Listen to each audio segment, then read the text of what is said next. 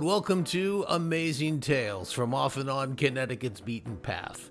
I'm Mike Allen, here with another story about historically significant people, places, and events from Connecticut's long and fabled past.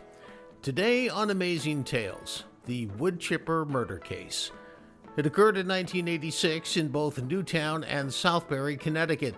It's been called one of the most gruesome crimes in history, not just in Connecticut, but anywhere.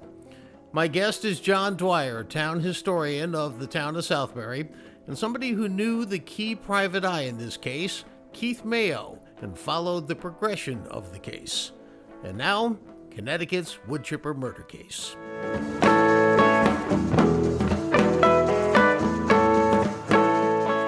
Every so often, a crime is committed that is so vicious, so heinous, so incomprehensible, that it lodges in the collective memory of society, never to be forgotten. Almost legendary in nature, if that's the right way to describe it.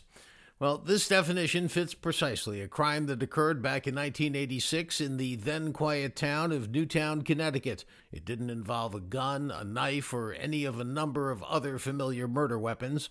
No, it involved a wood chipper. And in addition to this unusual aspect of the case, it also lives on in Connecticut legal circles as being the only murder conviction obtained in state history in which an actual corpse was never found. The key events in 1986 occurred over a 4-day period in November. It was about a week before Thanksgiving. Let's just do a brief summary and we'll get into more details later. Tuesday, November 18th, 1986. Hella Crafts, a Danish airline stewardess with Pan Am Airlines, returns to JFK from Frankfurt, Germany. There was a heavy freak early season snowstorm bearing down on Newtown.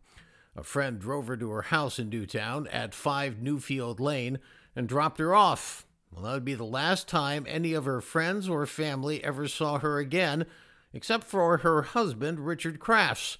Her 3 children were already asleep. The storm blanketed northern Fairfield County with 8 to 10 inches of heavy, wet snow. Tree limbs snapped and fell on power lines. Power went out across a wide area, including at the Crafts' home.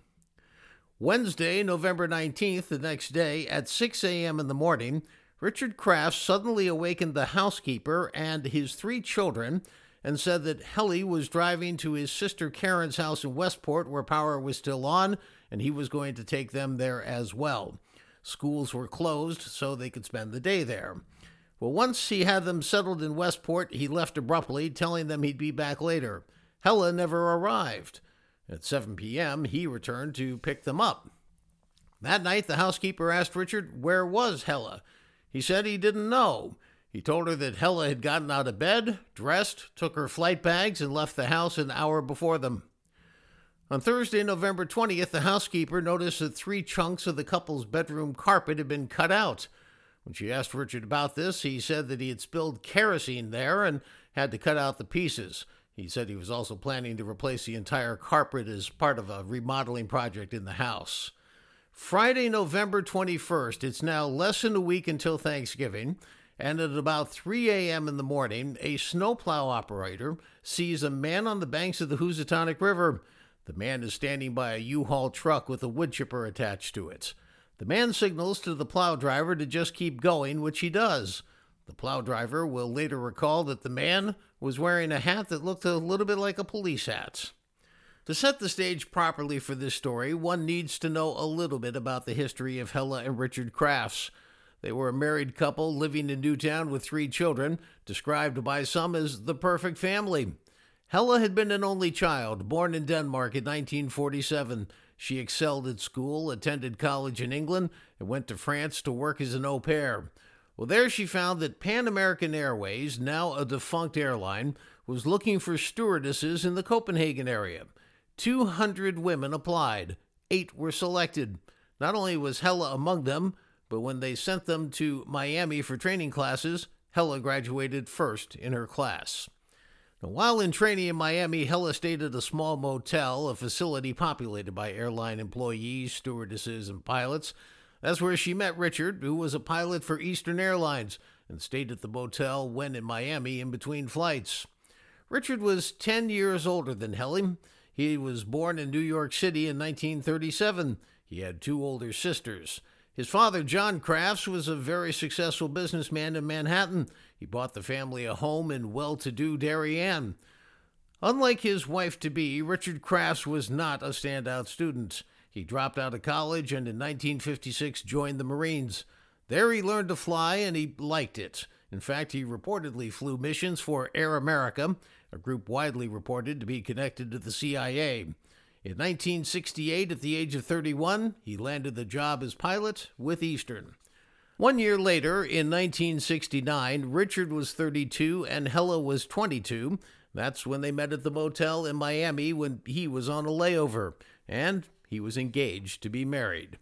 Well, many published reports quote her friends as saying that Helle just more or less looked the other way. It would be another 6 years before they decided to get married, and at that time she was pregnant with their first child. Within a year, they would buy their house at 5 Newfield Lane in Newtown. They went on to have 2 more children. Richard had a strong attraction to guns, owning, police said, enough weapons to arm 50 men. They included shotguns, various handguns, including a .357 Magnum, 9mm automatic and .44 caliber revolver, high-powered rifles, semi-automatic weapons, crossbows, hand grenades, and thousands of rounds of ammunition. He frequently attended gun shows and regularly added to his arsenal. He also bought an extensive array of landscaping machines, many of which he never used but sat on his property, some rusting and inoperable. Included was a $25,000 backhoe. Neighbors had complained to officials about it being an eyesore. In 1982, while still an active, high-paid pilot, Richard became an auxiliary officer for the Newtown Police Department. Reports said that he hung around the station, even when off duty, and occasionally responded to police calls without authorization. 4 years later, in 1986, he was hired as a part-time officer in neighboring Southbury. He earned $7 an hour and paid for training seminars out of his own pocket.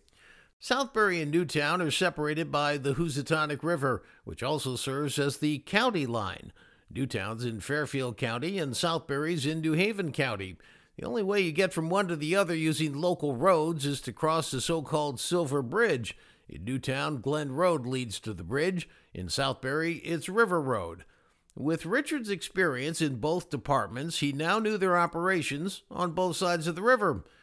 To top it off, Richard bought a 1985 Ford Crown Victoria, the same vehicle and model used at the time by the Connecticut State Police. He outfitted it at his own cost with radios, antennae, police lights, and even a siren.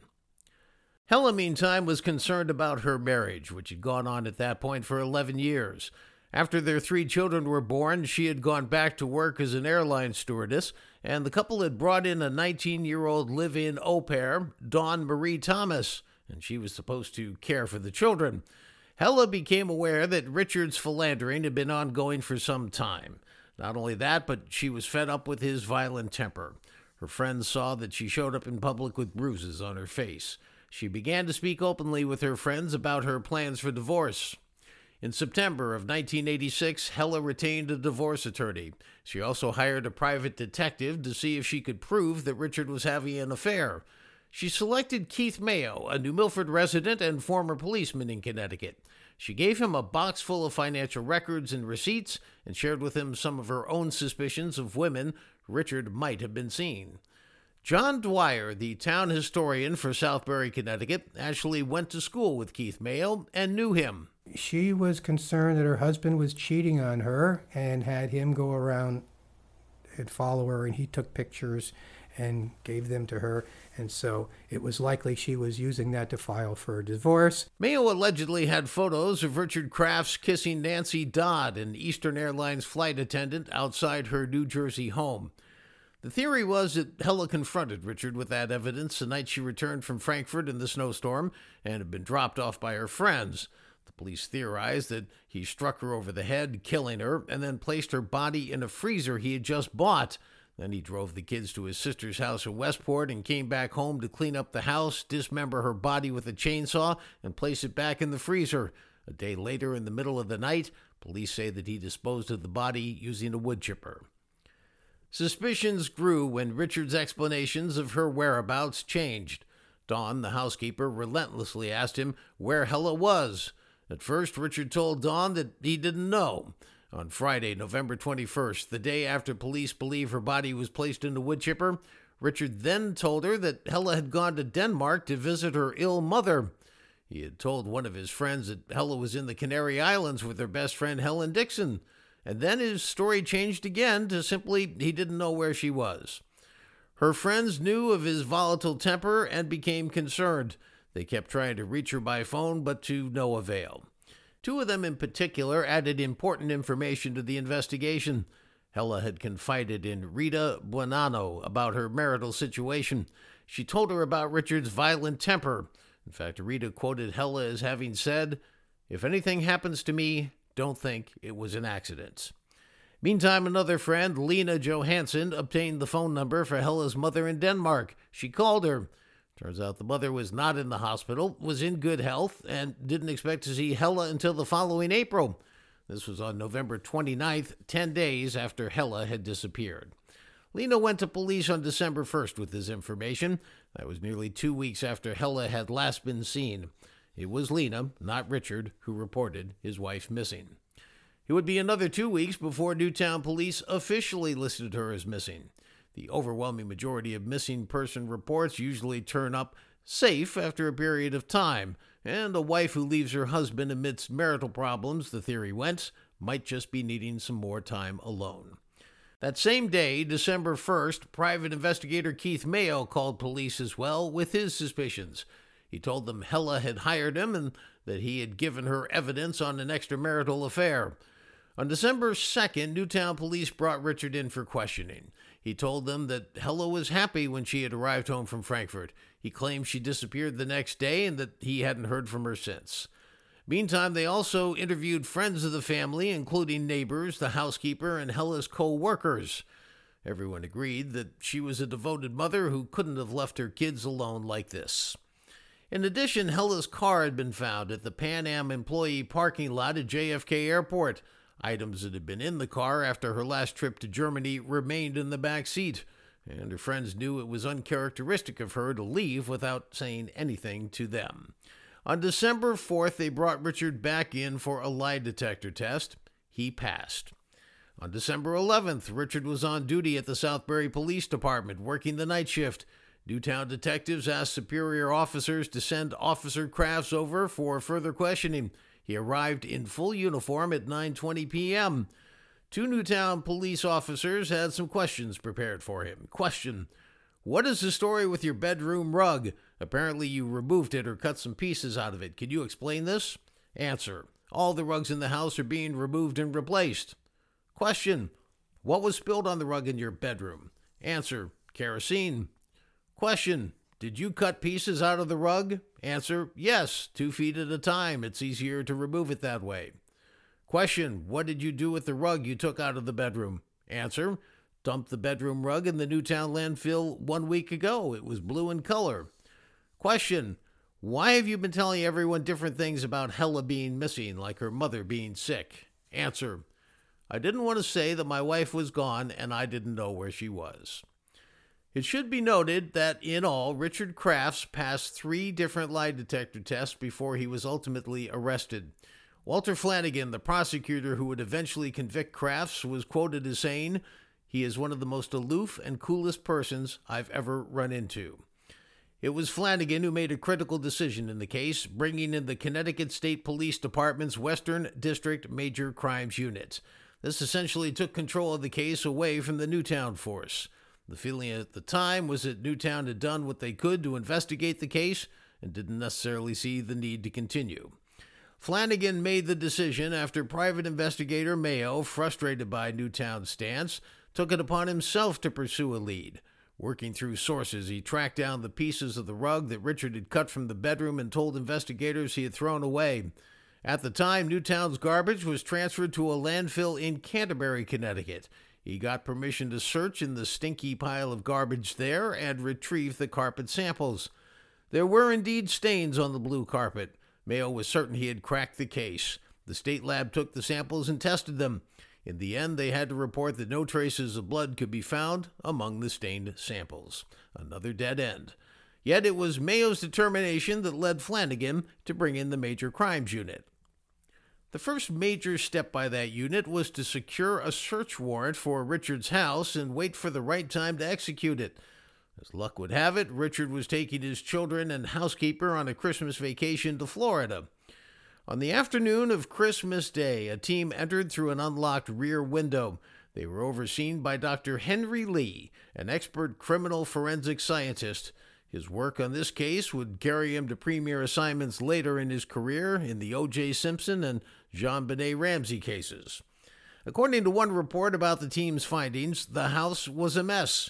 There were unclean dishes laying around the sink and counter, dirty clothes everywhere, furniture out of place, and mattresses laying on the bare living room floor. They searched the house. They found what looked like might have been some repaired rugs, replaced bedding, maybe a spot or two of blood. They found a freezer with no body inside. It would turn out, though, that the freezer they found was the longtime Kraft's family freezer, not the new one he had recently purchased. They also found more financial records and receipts. In all, 108 pieces of evidence were found and tagged over a several-day-long search while the Krafts were away on vacation. Police also gained access to Richard's MasterCard accounts. There, they found that he had bought a large new freezer for $375 and picked it up from a store in Danbury on November 17th. That was the day before Hella was supposed to arrive back from Frankfurt. For the record, that freezer has never been found to this day. The records also showed that Richard had bought some bed sheets and a comforter on Wednesday the 19th.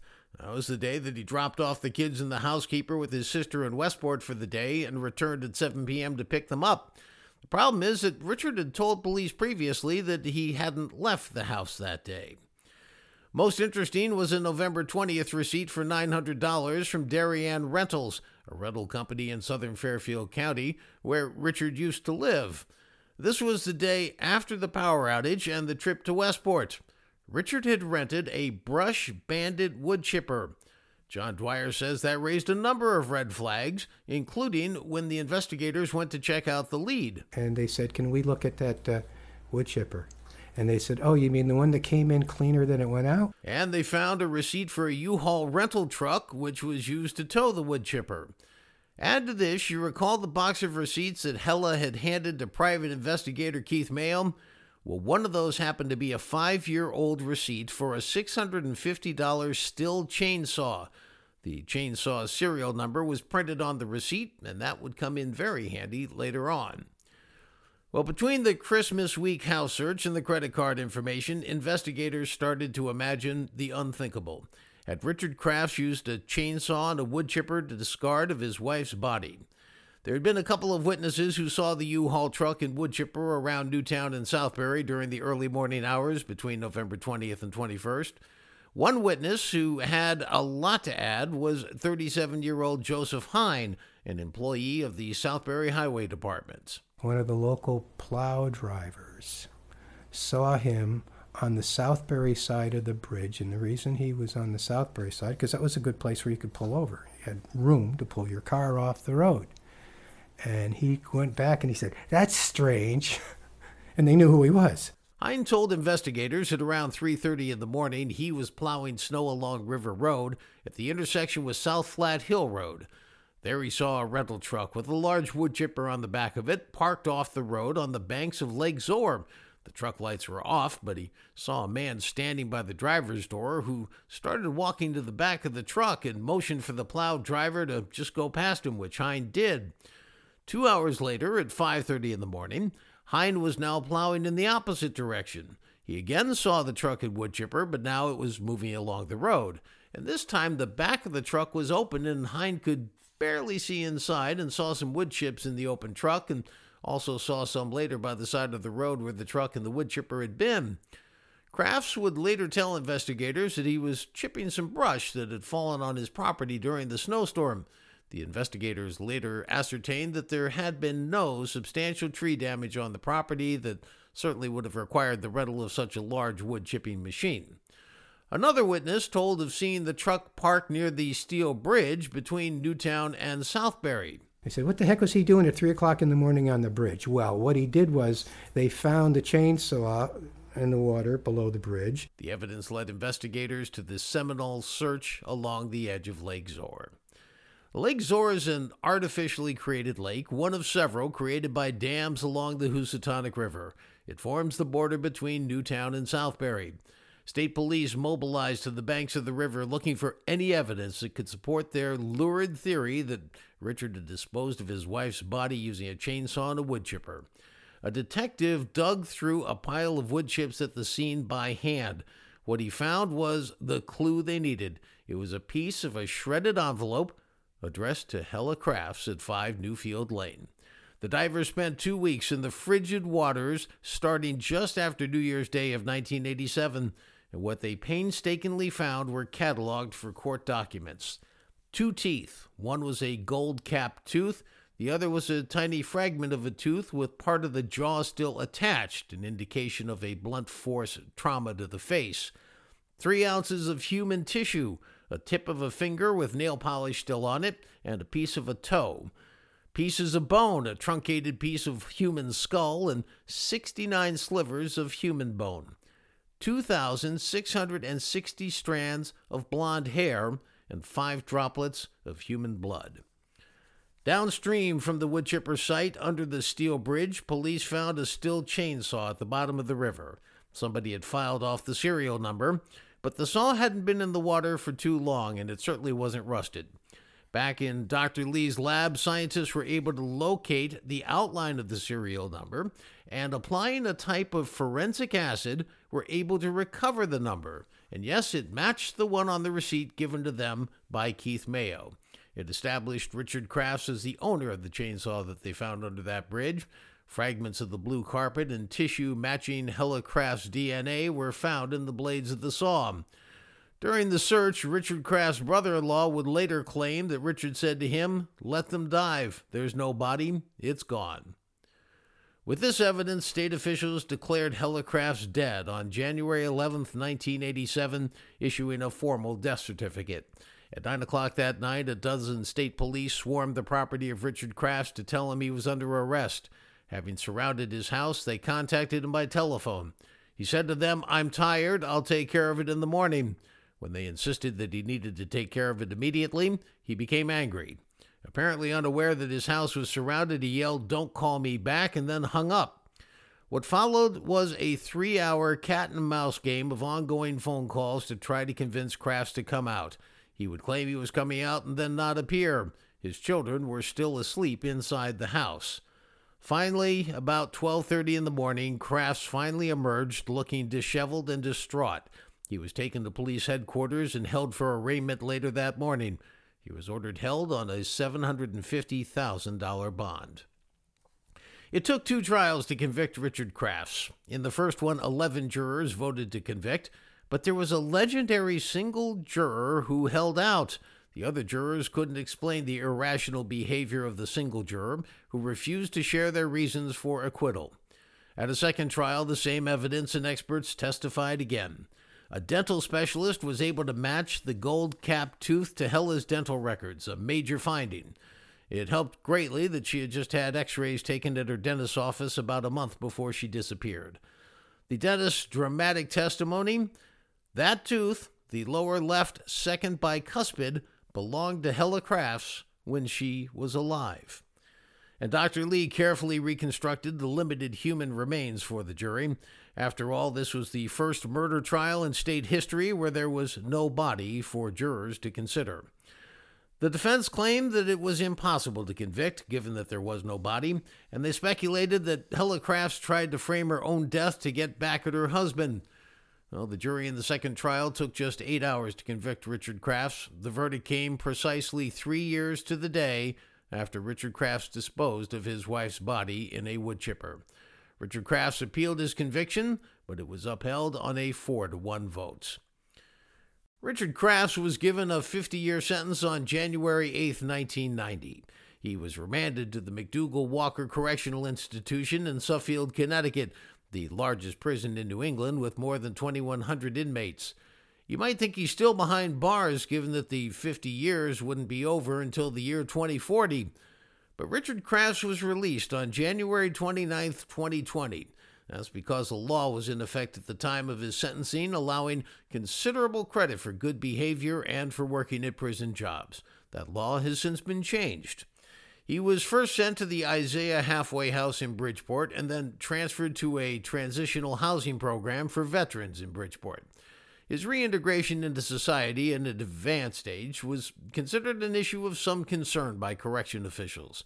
This phased, supervised release afforded some protection, both to Crafts as well as the general public. His current whereabouts are not known. Crafts is believed to still have some family living out of state. His pension money, which was dispersed to his 3 children by a court-appointed attorney, was exhausted years ago, and they have gone their own way now as adults. The private detective Keith Mayo, considered instrumental in getting more police attention focused on the case, died prematurely in a car accident in 1999. Richard Crafts, now 84 years old, continues to deny any involvement in the murder or disappearance of his wife, Hella.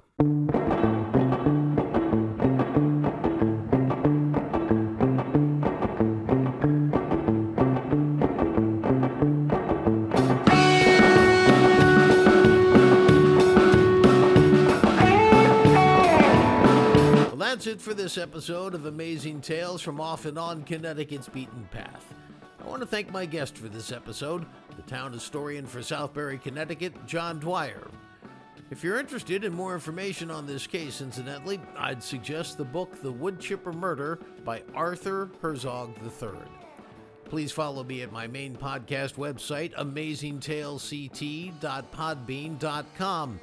Also, in between episodes, you can check out my page at Facebook at Amazing Tales CT. I'd love hearing from you, and you can always send me an idea of a story you'd like me to look into. If you like what you heard, spread the word with your family and friends. See you next time here on Amazing Tales from Off and On Connecticut's Beaten Path. I'm Mike Allen. Be safe and stay healthy. Amazing Tales from Off and On Connecticut's Beaten Path is a production of True North Associates, LLC.